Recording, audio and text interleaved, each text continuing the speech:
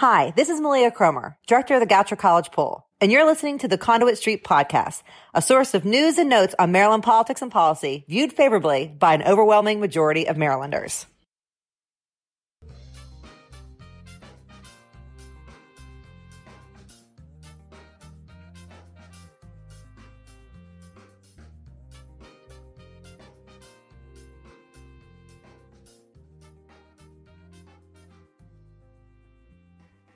Hello and welcome to the Conduit Street Podcast. Kevin Canale here with Michael Sanderson. And today, as we continue our December preview of policy issues we see coming up in the 2023 session, we welcome our guest and policy team colleague, Sarah Sample. Sarah, thanks for being with us and welcome. Yeah, I'm super excited to be here. The podcast was one of the first things that introduced me to Mako, so I am thrilled. I'm a little starstruck. And you still decided to sign on with Mako, so I guess that's a good thing, Michael. More than signing on. I think you guys are stuck with me. You love to see it. Yes. Okay. So Sarah, tell our listeners what areas you cover in your portfolio at Mako, because that's basically what we want to get into in this episode, what you see being the biggest issues in your portfolio for the 2023 session. Yeah, no problem. Okay. So for my portfolio areas, I cover government liability in courts, public information and ethics, public safety and corrections, and public health and human services. So it's a lot of different buckets. And right now we're just, paying attention to what issues we think might come up during a legislative session as it is upon us. Yeah.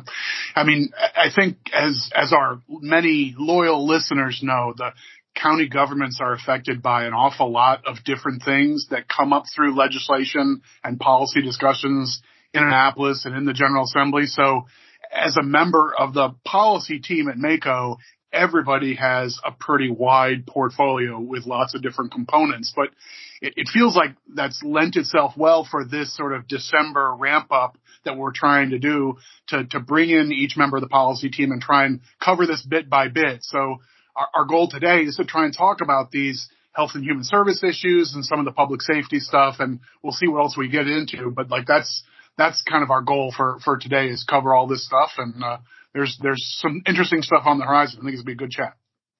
Right. So we want to talk about public health, especially where we are with the COVID pandemic and what feels like a really rough flu season so far, a little bit about environmental health issues, and then we'll get into some public safety stuff, both the accountability issues that we've gotten into before, but also a bit about our local jails. And then we'll see what else we run across. That sound okay to you, Sarah? Yeah, it sounds great. All right, so the weather is getting colder, and that tends to mean that we're watching for the flu and other related stuff. And in the last couple of years, we're also watching for an uptick in COVID. What are our health officers seeing on that front, Sarah? What are you hearing out there about COVID and where we are? So you've got the regular flu, we've got COVID, we've got things like norovirus, and what we've been seeing more recently, RSV, especially as far as RSV peaking very early in our season. So when we talk about going into the flu season, it's really looking at all those things. And it's great that we have the dashboards because, the health departments are tracking, the different strands and the different types of the flu. And that's great because that helps them be able to see if we have a spike happening in one more than the other. I think that also helps in terms of if there are mutations. And that's why this comes up every single fall, is that these viruses are mutating. And then once we get into the fall and winter, you've got people going inside, they're around each other. You've got the holidays, so people are getting together in large groups. So the dashboards they're just super effective for watching. Have we seen anything that could create or pose a more sort of imminent threat or danger to the public? Especially as it relates to things that have been incredibly problematic over the last couple of years, like COVID, recent RSV early spikes.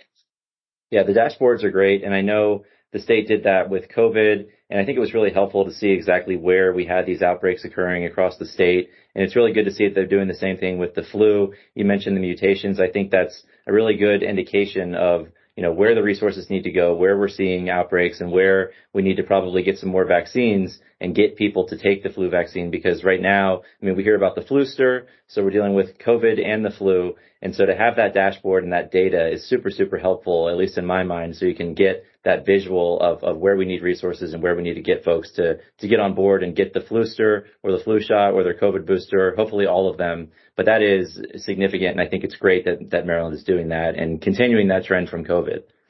Yeah, and I would even say that one of the major things is that it's really the stress on the resources, and that's something that we saw during the pandemic with COVID, is that once you get to a capacity level issue, that's when things can get dangerous, and that's when it's really difficult to try and just take care of the routine things that aren't novel, like COVID was when it happened in 2019. So the dashboards really help focus on where are those spikes, and trying to also, this takes us into our next point about we've got the CDC has just issued new guidelines for, masking and things like that. And that speaks to trying to manage the resources in our hospital facilities, is that, if we can take some preventative measures, then those resources don't get depleted as quickly. And we don't have people who are having further complications from something that is fairly routine.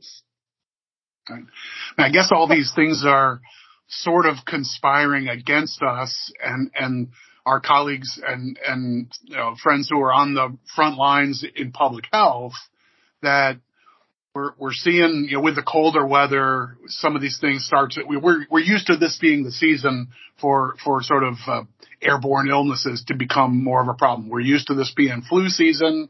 The RSV spike recently was worrisome, but it seems like this year the flu is going to be a really serious one. There have been some pretty scary looking numbers about flu cases being reported as serious. And we don't know yet, but there are some indications that whether it's a new strain of COVID or whether it's just colder weather brings more people indoors more of the time and we have more spread there. But all of these things seem to be sort of up in the ante on this sort of high stakes game of trying to keep our neighbors and friends around us safe from all these sort of things. So that's kind of where we are on the public health front, feeling like we're on the back end of the COVID pandemic, but still there's a lot of indicators that are worrisome. That's why the CDC's jumped in. Right. So we know that that's all still going on, and that's depressing, right? That we continue to have to talk about COVID, but it's the reality. And then, of course, when you combine that with the flu, things can seem pretty dire. But we know we have a lot of great folks on the front lines, a lot of people really working hard on this. So, Sarah, where does that leave us for the session ahead when it comes to public health? Well, so I think when it came to dealing with some of the complications from COVID, there was a ton of federal funding that was coming in to help manage that. And, as that funding is winding down, we've got a lot of programs that were put in place that we could potentially be looking at a situation where we don't have the funding in place to continue to take the steps that we need to in terms of public health. So funding for local health departments, I think, is going to be a really, really important topic. And that showed up in the the DLS legislative papers as well. Right. So we know that there's a major difference in federal funding versus what's available once COVID funding dries up, right? We know that all that federal money flowed into the state to help combat the COVID pandemic. We had the CARES Act. We had other measures from Congress, including a lot of money that went right to our local health departments, our first responders, and to our schools, all to better prepare them for the sorts of activities that couldn't be shut down even during a pandemic. So there's a big difference. And once that, you turn that tap off of all the federal money, things start to come, the reality sets in of where we are and what the state can do. So I think we are in a different spot than where we were even last year when we still had a lot of federal money flowing in specifically to fight the pandemic and to help our frontline folks, continue to do what they needed to do, because again, you can't shut down some of these activities. So that is a big problem, Sarah. And of course, that creates a gap and a hole, right? And so you have all this money and then it just dries up. I mean, what is the state looking to do here? And what do we need at the local level to continue these operations the way we set them up? Well, I would say the federal money going away to deal with a problem that is going to be ongoing is something that we need to address. I think it's also important when you look back at the history of our public health funding in Maryland. And before the pandemic started, we were already pretty drastically underfunded. So I'd say that's sort of the situation that we're in now, is we're needing to not just resolve the finances that we need to bring together for the new problems, but also, there are other programs that were underfunded even before that. So I think that's going to be a focus. Yeah, and along those lines, our state's recent history of funding our front lines of public health and our local health departments, it's not that strong, right? If the state has certainly struggled on that front. Is that right? Is the way you see it? Yes. Thoughtful pause as I compose myself. But yeah, I think that could even be a little bit of an understatement. So the core funds going to the local health departments, that's not specific to, it's not grant money that's specific to a problem. It's a lot of operating funds and keeping the lights on and hiring essential staff. And if we go, I will try to stay out of the weeds on this, but this is also one of the reasons why I like this podcast so much, is that we do tend to say that and then we like dive down into the weeds. But so bear with me for a moment. So like as far as, local health department funding in 1997, they had set a minimum that was, this is the core funding for health departments. And then I believe it was 2009 when they cut below that minimum that was established 24 years before in 1997. And so that was a situation that we were in leading up to the pandemic. And so one thing I will point out, because this was also in one of the legislative papers that had come out recently, is that the 2023 budget, I think funds were reinstated to the level of 2008. And that is the same, I believe, for 2025 and 2026. So that's funding consistent with 14 years ago. And so when you look at the new landscape of issues, crisis level problems like opioids, COVID, mental health crisis, Mpox, which is formerly monkeypox, that just really doesn't line up, especially when you think, too, about workforce issues and inflation, cost of living changes. I mean, really, you can see as I'm going on, it gets to a point where it's a little scary. And if we're going to rely on these local health departments to be able to do a heavy lift, for the next crisis, so we're not even sure what that might be, those numbers just don't seem like they add up. Right. I mean, I know, from my days as an instructor doing economics classes, there's some terminology in the economics world of real versus nominal. And like we might have gotten, FY23 might have put that core funding for local health departments at nominally the same dollars as 2008, which is still nothing to shout about, right? I mean, we've caught parity with 15 years ago is not exactly you put up the mission accomplished banner. But even getting back to those same number of dollars, there's no way that accomplishes the same buying power in today's dollars just for inflation and the cost of hiring people and buying staples and, like you said, leaving the lights on, not to mention all these new and difficult things that we are asking of our local health departments to do to protect our residents and make sure everybody has information and vaccinations and all the things that they might need through a clinic or through local public health workers. It's just the duty has become bigger, the bill has gotten higher, and the state is just barely getting back to the money amount from 15 years ago, right? I mean, so that you put all that together, we weren't in a great shape before COVID, and the idea of the federal funds sort of dissolving is going to leave us in a super shaky spot. Yeah. And what I would say further compounds that is that, what I'm seeing across all of my issues is that getting good staff and keeping good staff is a problem. And that is absolutely an issue with local health departments and just getting, because these are specific qualifications that medical personnel need to have. And we're having a hard time getting the bodies and keeping them. But at the same time, they can be paid more in the private sector. So then we can't get the bodies. They go to the private sector. We're now in a situation where we might be needing to contract the private sector. And that ends up being exponentially more than if we had the better funding in place that was consistent with where we are now in terms of the workforce needs. Yeah, and that's something we see across government, right? Trying to compete with the private sector is also often a losing game. And so that's not just here, but it's everywhere. But particularly here, I think this skill set is one that you cannot just replicate and hire bodies off the street. You have to have specific people, and you are competing with the private sector. So this is a tricky situation, and hopefully there's a longer term fix here. Counties definitely have a stake in all of that. So Sarah, I want to shift gears a little bit and get into within the local health departments. There is an Office for Environmental Health, and they do a variety of permitting and testing and measurements of water quality, food inspections, things like that. What's happening in that portfolio? What's going on there? I know that's often pretty active in the General Assembly in terms of legislation dealing with environmental health. Yeah, there's a lot. Some of those issues actually do get pretty complicated too. Okay, so let's do the sort of drive-by version then, right? Okay, without getting super deep though, environmental health is interesting. It's a little different than running clinics and the broader public health mission, but environmental health is part of the charge that our local health departments carry out. These are different functions, but yeah, we do have some challenges. So let's walk through that at this sort of, thin level, right? We'll wade in.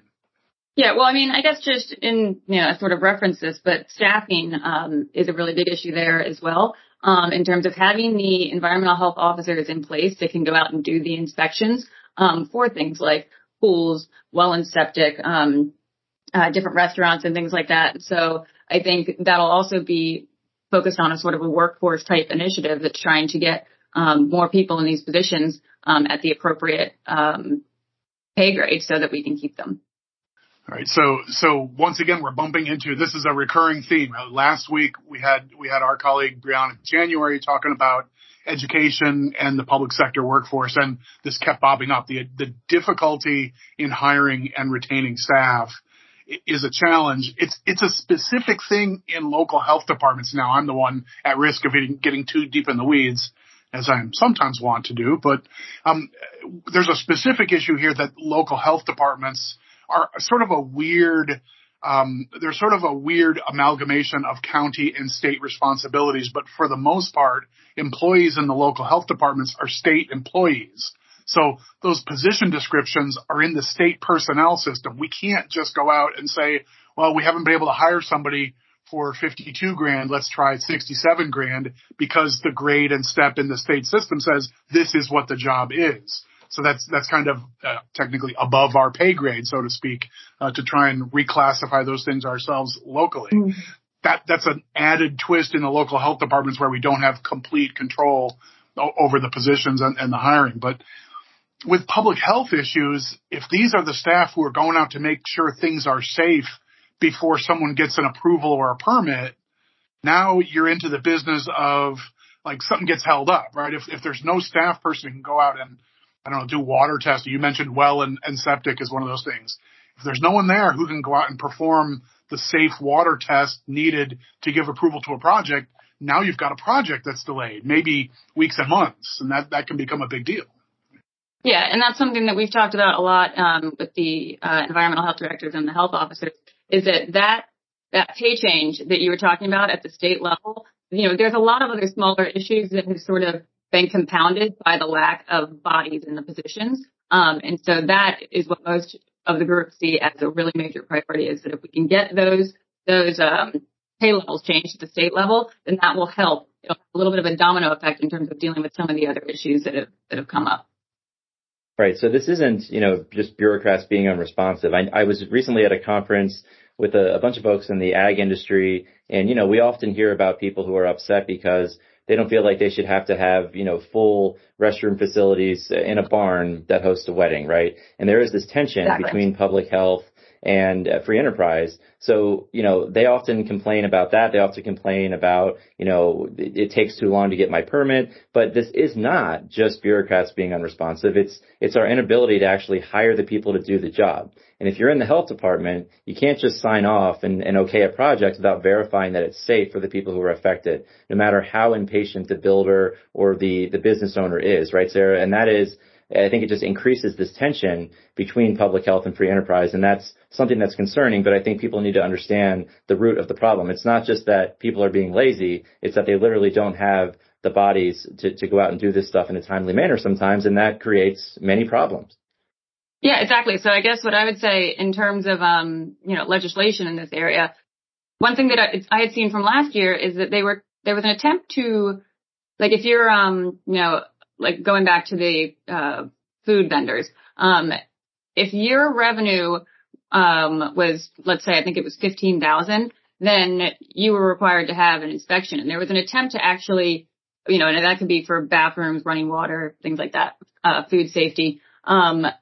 There was an attempt to raise that level of revenue to, I believe it was $25,000 last year. And you can see how from a health director's standpoint or an environmental health director's standpoint, that's very risky. And that's sort of, it might lessen the amount of inspections that have to be done, but that's risky. That's not in the best interest of the public. And so as an environmental health director, that was something that wasn't, the most viable solution we'd be hoping for. But I think, still, so there have been efforts to make some changes, but I think finding the right change is definitely going to be a priority here.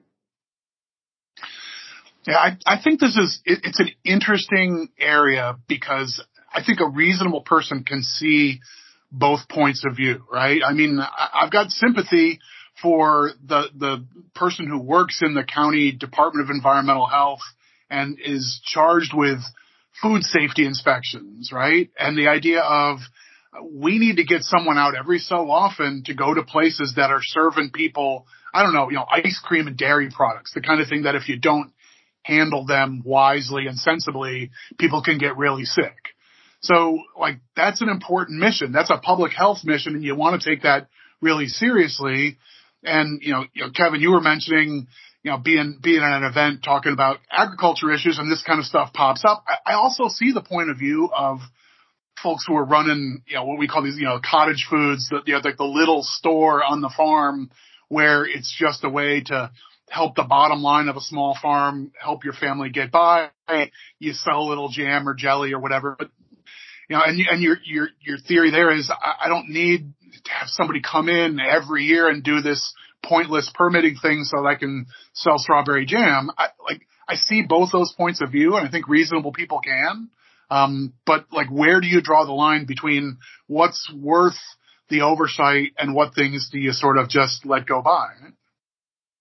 Right. And you mentioned it, Michael. So, you're talking about farms and the term is value added agriculture. And I know you love that term, Michael, right? And that's maybe that's the first time you've heard it.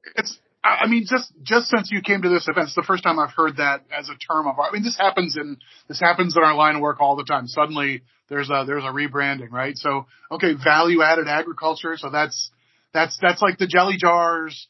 Is that also like having a winery or a bed and breakfast or a hayride tour? Or, what about growing cannabis? Apparently we're going to do that in Maryland now too, right? Is that part of it?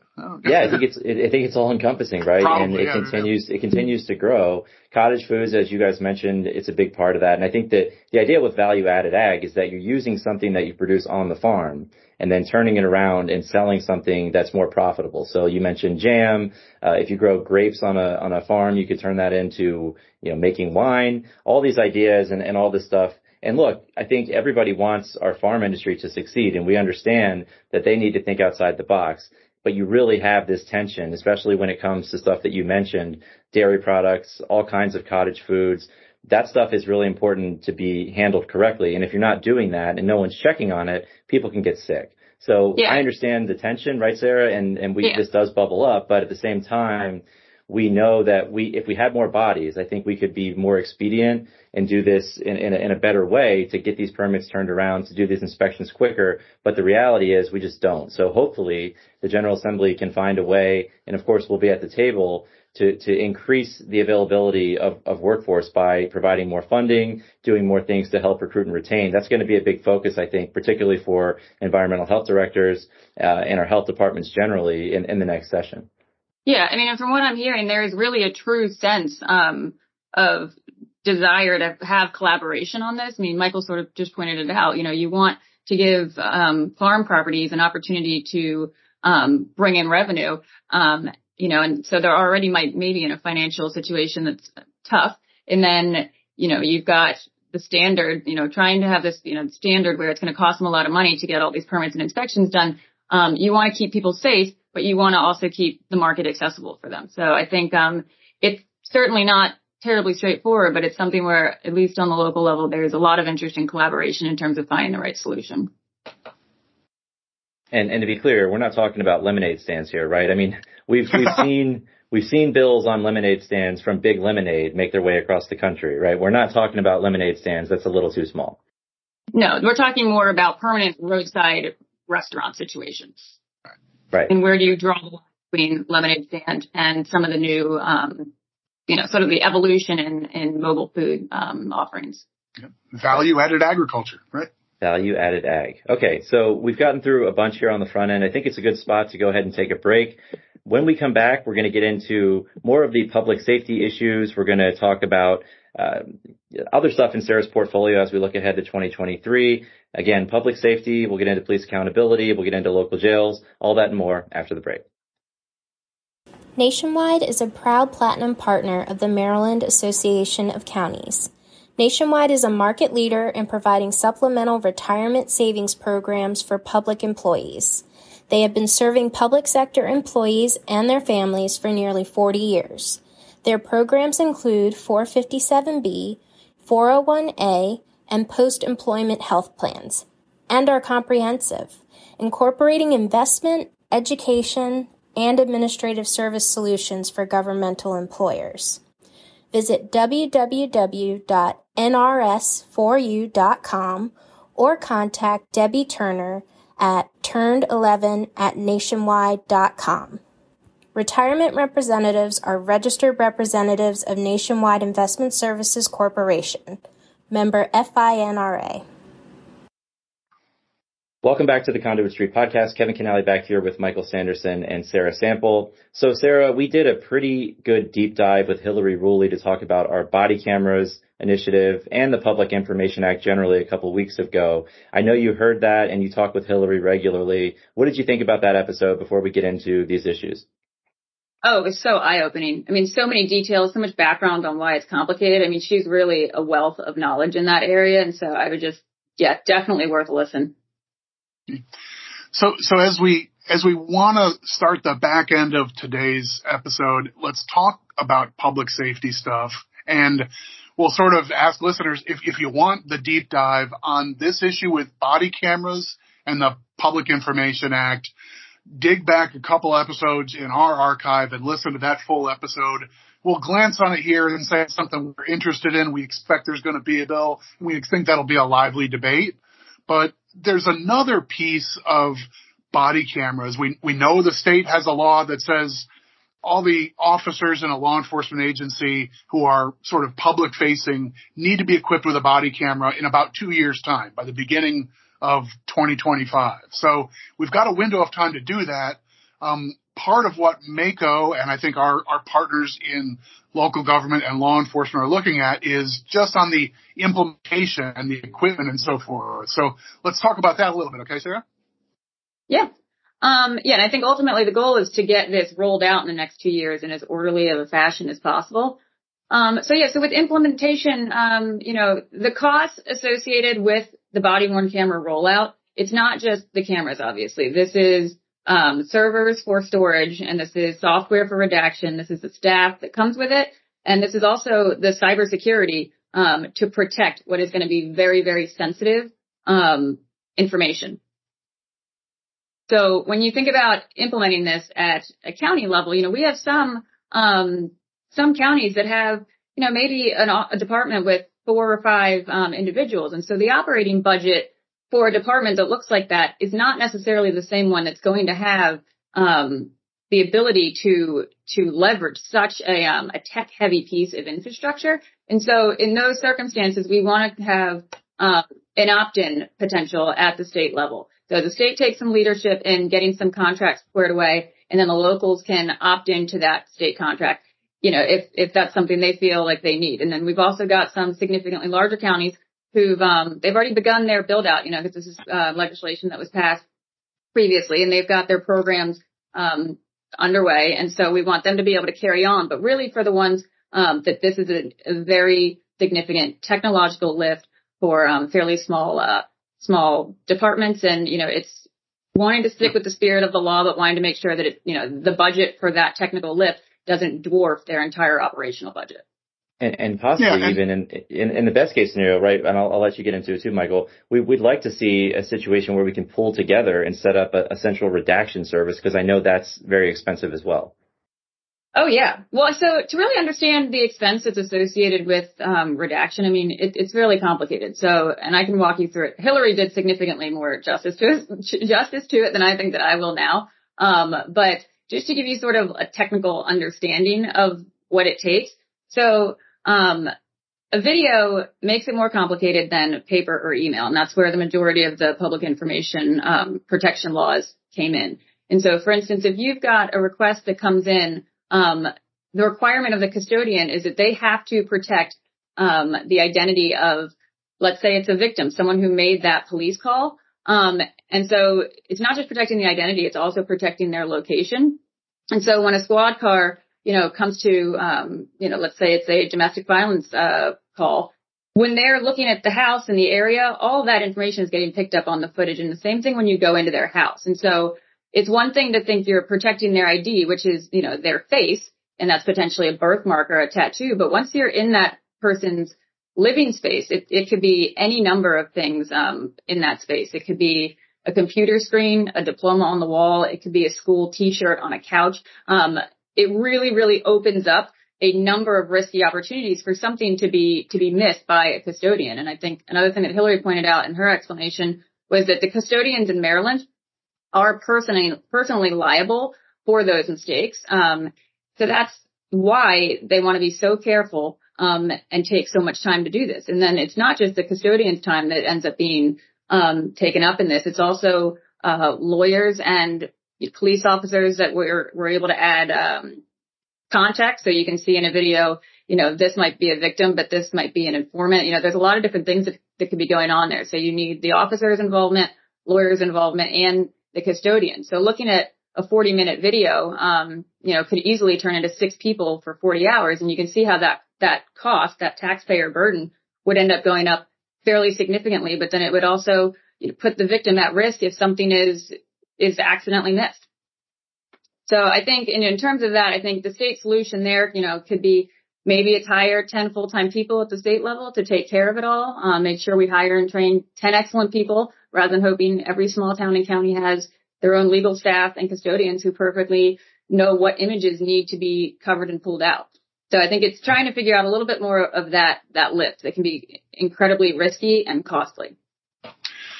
Yeah, so I think we stitch all these pieces together. Like we're 2 years away from this being a mandated piece of equipment in use for every officer. So we've got a window of time to get it together. And even though this is the county podcast, I think maybe the most compelling argument for something like this really lies at the smallest level. You have some of our, within our sister organization, the Maryland Municipal League, they represent cities and towns and have dozens of local police departments, some of which I'm sure are as small as 1, 2, 3 human beings. And the idea that each and every one of them will be charged with, all right, go out and do this procurement and get the right kind of equipment and then come up with a storage solution for all this presumably digital footage. It's going to be stored on, we're not talking about in a cabinet. This is probably going to be stored on a server someplace. And if that is a plugged-in server of some kind, then you've got to make sure you've got cybersecurity concerns attended to, and whatnot, right? So, and the technical difficulty and sort of professional difficulty of marshaling when you share that information and in what form to people who request it. Whether we get those laws changed and fluffed up or not, there still is going to be a Public Information Act component to all this. You put all this stuff together, the idea of the state leading the way in some smart way and saying, okay, here's a contract you can ride on. Here's a storage solution you can sign up for. Whether we have all those details this year or whether we need a little longer flight path for all that to come together through legislation, I think is TBA. But the idea of doing this wisely over the next 2 years, it's the right kind of thing for MACo to be getting behind. And I think we'll have support from the sheriffs and chiefs of police and from the cities and towns as well. So I think there's a lot of sense to some plan where we do this together and let the locals sort of have a good option to ride along with. All right. So just to expand this a little bit. So it sounds like, some burden on a state agency. And I guess that would either be the Police Training Commission or maybe the state police. Yeah, that's the idea. I think some of those details will get worked out as we put the legislation together and start working with some of our partners. But yes, that's the idea. All right. So the tricky technical side is the Public Information Act, the PIA, and the basic nuts and bolts is the equipment and storage. all as we are only 2 years away from this being an all hands on deck approach with every officer cameraed up. That sounds like a big lift, but again, I think with the right folks sitting down at the table and bringing something to the legislature, we should be able to move the ball forward here in a way that makes sense for everyone. So Shara, I want to shift gears a little bit again and talk a little bit about police accountability. Over the last few years, we've heard a lot about this. Accountability for police in the legislature. You're picking up this portfolio as we are onto the implementation stages of this whole process. Does any of this turn into a third wave of legislation? If you have your crystal ball in front of you, what do you think this turns into for the 2023 session? Well, I think major things that were question marks for a lot of our county attorneys that were in the process of rolling this out. Whether or not legislatively people are going to be willing and wanting to deal with these, and whether or not they even need to be dealt with legislatively, I think is a question. But I know it's one of the things that came up with was understanding the definition of misconduct. So obviously we have the Independent Investigations Division that deals with a death, fatality from police interaction. But then when it comes to the police accountability boards, the administrative charging committees, and the trial boards, understanding what kind of misconduct will be going through that process. Is it a minor fender bender, or is it something more significant? And I think that there was some people wanting a little bit more clarity on that for sure. And then I think one of the other issues was trying to get some of the boards filled and making sure that we have the appropriate people with the right qualifications that are also willing. And I know when it came to the trial boards, that was there were a lot of locations that were having a shortage of judges that were willing and able to sit on it because it had to be retired judges. And I know that there's a potential for the state to train up some administrative law judges to potentially fill those roles. But those are some of the complications. What that turns into legislatively, I think we'll see. Yeah, I think we dedicated, I'm trying to remember, maybe a half of a podcast episode, maybe even a full episode to talking about some of those challenges at the implementation level. I mean, that's where the counties are at this point. The big bill got passed in the 2021 session with a sort of a lead time rollout to get the nuts and bolts together. The state didn't get its regulations and guidance pulled together as rapidly as we in the counties had hoped. But we now are at the point where the counties have formed and created their local sort of civilian-driven oversight bodies. And each county has to have an administrative charging committee, or an accountability board and a charging committee in each county government that nominally serves these oversight purposes on behalf of your police department and then others that serve within the county, including like your cities and towns. And just like you mentioned, Sarah, we have been hearing since the summer, and I think it's still continuing, some concerns about just the ability to get willing people to sit in those capacities. We got a bit of a curveball when the state police training commission issued the details of what they thought was appropriate training for the residents who were going to serve on the charging committees. And it was a pretty thorough and pretty strict training regimen.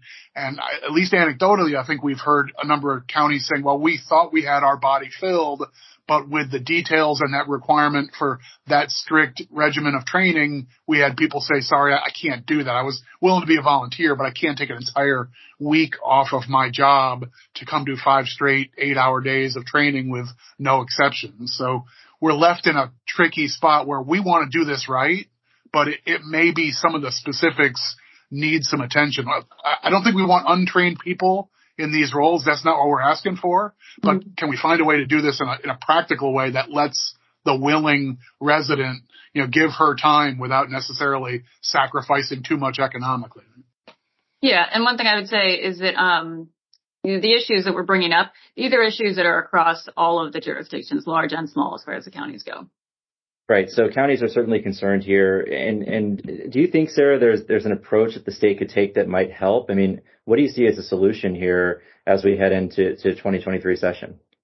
Yeah, I mean, I think Michael sort of just touched on it, especially as it relates to the administrative law judges, probably through the Office of Administrative Hearings. They could get a batch of people trained up to chair these trial boards on some kind of rotating basis, so that there's, it's not having to recreate the wheel every time, and we've got a little bit of a pool to select people from. Yeah, I think something like that. I mean, we're not exactly reinventing the wheel with this idea. I mean, there are a variety of technical capacities where governments realize that not every small town has a person who can perform this technical function. So you have someone serve as, like, this term of art as a circuit rider, where you cover a whole region and you drop in and you work with one town or one county for a couple of days, and then you move on to the next area in your region who could use your help. Maybe you could get an administrative law judge who becomes sort of an expert in sitting as the chair of a trial board when a local law enforcement agency needs one, and you have one of these tricky cases. Okay, it's going to go to a trial board. You dial up the person who covers whatever, Western Maryland.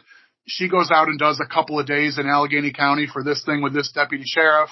And then a few days later, maybe she presides over a trial board in a municipal case in Oakland or whatnot, but sort of somebody covers that region of the state, somebody else is in the lower shore or whatever. Maybe you do it that way rather than having each county on its own to just dig up people locally who have the technical capacity and, I guess maybe the economic capacity to give their time this way. Some orderly way of doing this probably makes sense. I don't know if that's a bill.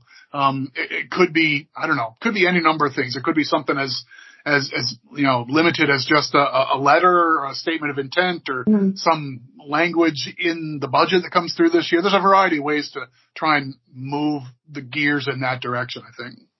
Yeah. And I think, and you touched on, that's an interesting idea, the idea of, like, having it regionally delegated. But again, that would take some agreement from state policymakers, that this is worth their effort. And our goal is to be able to, run the oversight system the way legislators want it to be run. We're not resisting that goal. It's just, we need a practical way to make it work, and finding some solutions, would be good. Yeah, and I agree. That's a better place to be in than just resisting the bills that are already passed, right? So I think we're trying to come to the table here with practical solutions for real world problems that we're seeing. I don't think anyone intended for these problems and issues to exist when they passed these bills, but the reality on the ground is that we're seeing them. So it seems like we got to do something, as you mentioned, Michael. It might not take a bill, but there has to be some lever to pull to try and address some of these concerns and issues that we're seeing in every single county. Yeah, and we can mention at this point, our sister organization, the Maryland Municipals League, they'll be working on some flexibility where a city or a town wanted to create its own oversight board, and they could do so rather than just send their cases through the county's board. I don't think our counties would have a worry with that idea. No, I haven't heard anyone in the county community worried about that as any sort of a turf battle, and I think that would be the concern. But it's not a concern that I'm hearing. I don't know whether there's going to be much appetite to change the whole structure this soon, but I see why some of the cities and towns may be interested in doing that. Michael, do you agree? I mean, you've been working on this for the last few years. Yeah, I don't know. Like, you put all this stuff together, like, we've got these sort of implementation concerns, but again, we're talking about a process that's literally just getting off the ground, right? I mean, we were duty bound to have our county structures in place by just this past July 1.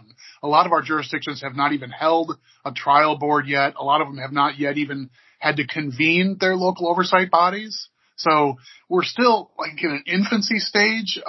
Maybe if this is the level of stuff that we and other stakeholders are hearing about in implementation, that might not move the needle for legislators for us to go in and do an omnibus fix the whole thing bill with 5, 10, 15, 20 different changes to what they did in 2021. Maybe this is a scalpel solution rather than a sledgehammer. Maybe this ends up being some budget language in one of the state agencies to look at this as a solution, or answer questions about how you plan to roll these sort of things out. Maybe something short of passing a bill may end up being what stakeholders like us need. So I'm not sold this is going to be the big attention grabber. Sarah, you made mention of independent investigations and maybe prosecution. That itself might be an attention grabber on a different magnitude than all the stuff we're talking about put together. Yeah, I agree. I mean, so we're going to be on the ground, talking about this as people want to discuss it and want feedback from the county standpoint. But I don't think there are any serious signs pointing towards a big effort on this in 23. Yeah, certainly makes sense. And so, Sarah, to shift again, you mentioned at the top of the show that part of our public safety portfolio is running local jails. I suspect there are technical and complicated issues there too, and we don't want to dive too deeply. But let's do the quick skim version of things that might come up in legislation for the next session. Yeah, so I think when it comes to talking about the jails and the issues that are coming up there, I think sort of setting the table a little bit in terms of who the county jails house might be in order. And so, there's pretrial individuals, and these are people accused of a crime not released but held on trial or in some other alternative monitoring system. That could be house arrest. And then you've got offenders sentenced to a year or less. They usually serve in county jail rather than the state prison. And then occasionally offenders sentenced to longer term than 1 year, but specifically sentenced to serve in a local facility, which is typically a decision by a judge. And that's how it happens sometimes. Right. So like the rule of thumb is the sort of most hardcore inmates and offenders ought to be in a state facility. The folks who are on, 15-year terms, life terms, that sort of stuff. And most of your more, violent offenders, who may have long-term problems and issues and so forth, they're mostly in the state facilities. That for years has led people to feel like, well, running a local jail is easy. It's just sort of like a little drunk tank. It's low-level stuff. It's short-term. It's not that big of a deal. But the reality is that I think a lot of the issues that confront the state prison population are showing up more and more in our county jail population, even with people who are only going to be in our care for 120 days. Many of them still have some tricky issues, right? Yeah, so between state and county inmate facilities, they can be pretty different. But it turns out some of the toughest problems in county jails are that many of the same problems of the long-term population are still present in our short-term facilities. And we really are not well equipped to handle that at all. And Sarah, I assume there you're talking about people dealing with addiction, drug abuse. Those are a lot of the times what we see in county jails. And I think that's what you're speaking to when you're saying we're not well equipped to handle that. We don't have the resources there. Yeah, so it's two very connected problems of substance abuse and mental health, which are fairly often connected to the reasons why the person ends up on the wrong side of the law to begin with. But yes, we have an awful lot of people in county jails and detention centers who, truth be told, really need to be in a different kind of facility than a local jail to effectively deliver the rehabilitation that they need. Yeah, and I know we have seen legislation on these questions in recent years. This isn't a brand new issue, but it's one that's still ripe because it's basically unresolved.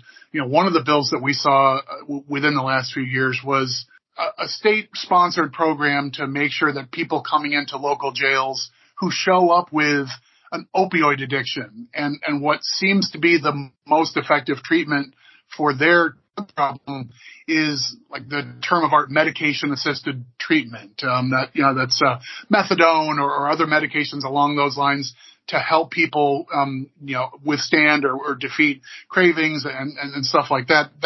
That's part of the mix of what we're talking about legislatively here too, right? Yeah, and we've heard this story before.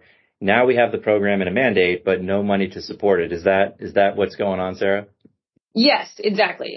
So a little bit of a mess. The policy had a lot of support. How to make it happen is still not fully solved.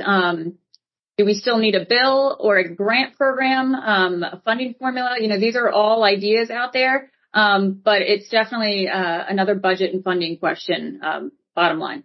And I know that we have another issue where inmates in local jails or in state prisons suddenly lose their Medicaid eligibility as a ward of the state. And that's a big problem. I know that at the National Association of Counties, they're looking at this, but to have someone come into a jail or a prison and lose their Medicaid eligibility just because they're a board of the state, that certainly creates problems on the ground at the state and the local level, right? I feel like I'm constantly saying, go back into the archive from the Conduit Street podcast because we touched on this. But earlier this year we had Congressman David Trone as a guest on the podcast, and he covered a lot of ground, had a lot of different things he wanted to talk about. But this was one of those topics that he's working with a coalition within the Congress. This is basically a federal issue. Medicaid is the contours of the statewide Medicaid program are basically as a component of the federal Medicaid program. So at its heart, this is a federal issue. Congressman Trone trying to build a coalition. Folks like NACO and our association are very much behind it. But we need the federal Medicaid rules changed to sort of reflect that reality. The Western Maryland district has a number of these facilities. So, he's looking at the contours of his district and being responsive to it. But what he's saying is exactly what NACO and MACO are trying to say on this, that folks need medical care. And it's crazy that the day before they come into our local facility, they're eligible for Medicaid. The day when they walk out, they'll once again be eligible. But while they're in the middle, suddenly it's entirely the state, the county and the state's problem to tend to those needs. That's a federal issue more than a state issue, but still an important one. Yeah, and I would add to that, from the steering committee for this bill, that have been meeting to work through implementation from the state and the county level, I believe it was 6 counties that would be applying for a waiver to potentially make some of those funds available for inmates. But so Medicaid, that specifically doesn't look like Maryland legislature issue, and our state's really regulated system for health facilities and their billing leaves us, in a tough spot with medical care for our inmate population, which the county bears most of. Certainly a big problem, and hopefully we can find a fix. Any other issues with local jails, Sarah, that you see popping up in 2023? Yeah, related to this main topic, our wardens are worried about our population who are mentally ill and really need a psychological facility more than a detention center. The state is just short on beds and staff, so we end up with no better option than local jail for way too many people. It's not clear where or when the fix can come, but we all know it's not the right way to run it right now. No. And I think it's been an issue for a while. All right. And some of that is the state simply not having enough buildings, enough facilities and enough beds where they can house people.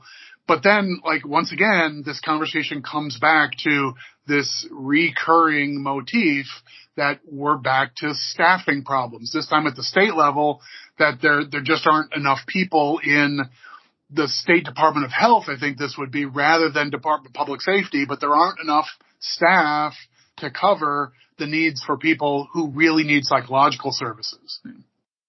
Yeah, and that's, like I said before, that's consistent. It's an issue at the state level and the county level, and for my issues particularly, it's health, it's environmental health, it's corrections, it's all over the place.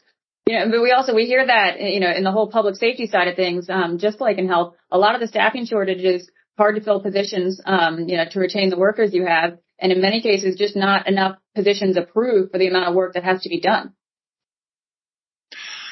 Yeah, I feel like on this issue, it's probably enough to point to the larger, labor universe and how quirky this labor market feels for employers of all stripes. But I don't want to miss an opportunity to make one hopefully quick observation about this.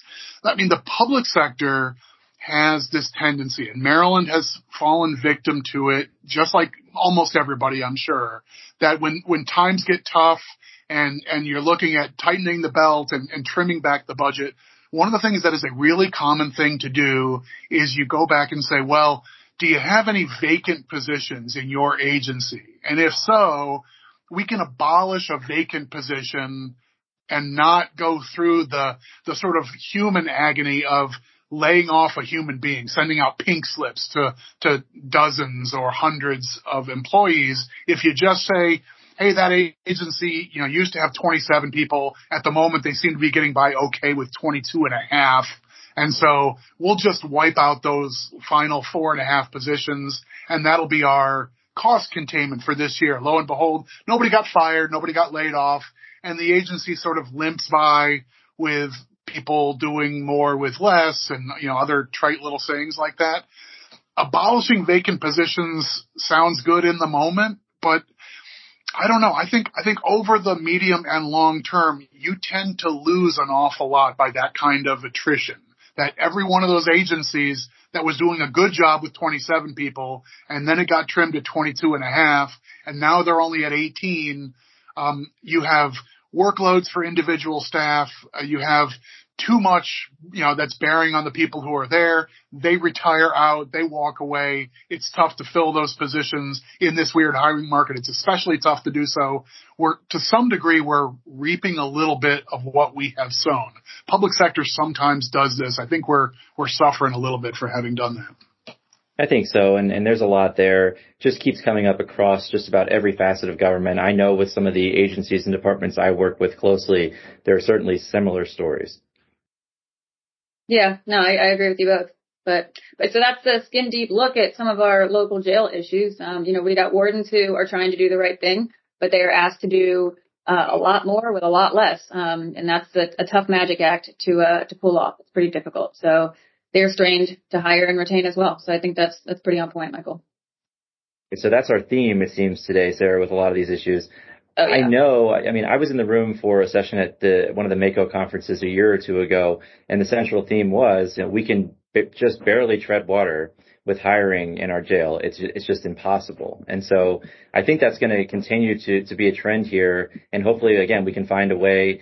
And again, I think it's also, we're competing with the private sector here as well. And it's a tough job, no doubt about it, but there has to be a resolution here. And hopefully maybe, if Congress could get their act together and deal with this, the Medicaid issue, hopefully Maryland can chip away at that issue as well. But the problem here comes back to recruiting, retaining staff, and then, of course, just the money and the resources to handle a lot of these issues that no one thought about many, many years ago, that local jails would be dealing with addiction and mental health, and the majority of the people that are there, right? I mean, that's what we see every single day. So it's expensive, it's time consuming, and we can't get the staff. That sounds like a recipe for disaster.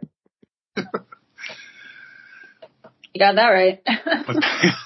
But that's sort of where we are. That's part of the challenge in the public sector writ large right now, I think. So. Okay. Well, I mean, it seems like we covered an awful lot of ground here today. Sarah, it sounds like you're going to have your hands full in this first session, but we all work together as a team and we'll pull together where we need to. So Sarah, I hope you're looking forward to it. It sounds like a lot, but I know you're going to be well prepared. And again, we have a great team here at MACo. Yeah, I mean, between the conference and then right after that, rolling right into session, it definitely feels very rapid fire. But, I think that's really exciting. So I'm really looking forward to it. Yes, and you mentioned the conference. Of course, that's January 4th through the 6th in Cambridge at the Hyatt there. It's a beautiful venue. It's going to be packed, so you definitely need to be there. We'll put a link in the show notes. If you're not registered yet, please do, because we're going to have a ton of content, and we'll be talking a lot about the issues you heard here today, and then, of course, many, many other issues across the spectrum in county government. But we're going to leave it there for today. For Michael Sanderson and Sarah Sample, this is Kevin Canale. If you enjoy the podcast, please go ahead and subscribe. That way, all of these episodes will be sent directly to the device of your choice. You can also follow along on social media, Facebook, Twitter, and then, of course, the Conduit Street blog. But I need to mention our esteemed producer, Victoria Moss. She's fantastic. We appreciate her very much, and we will talk to you all very soon.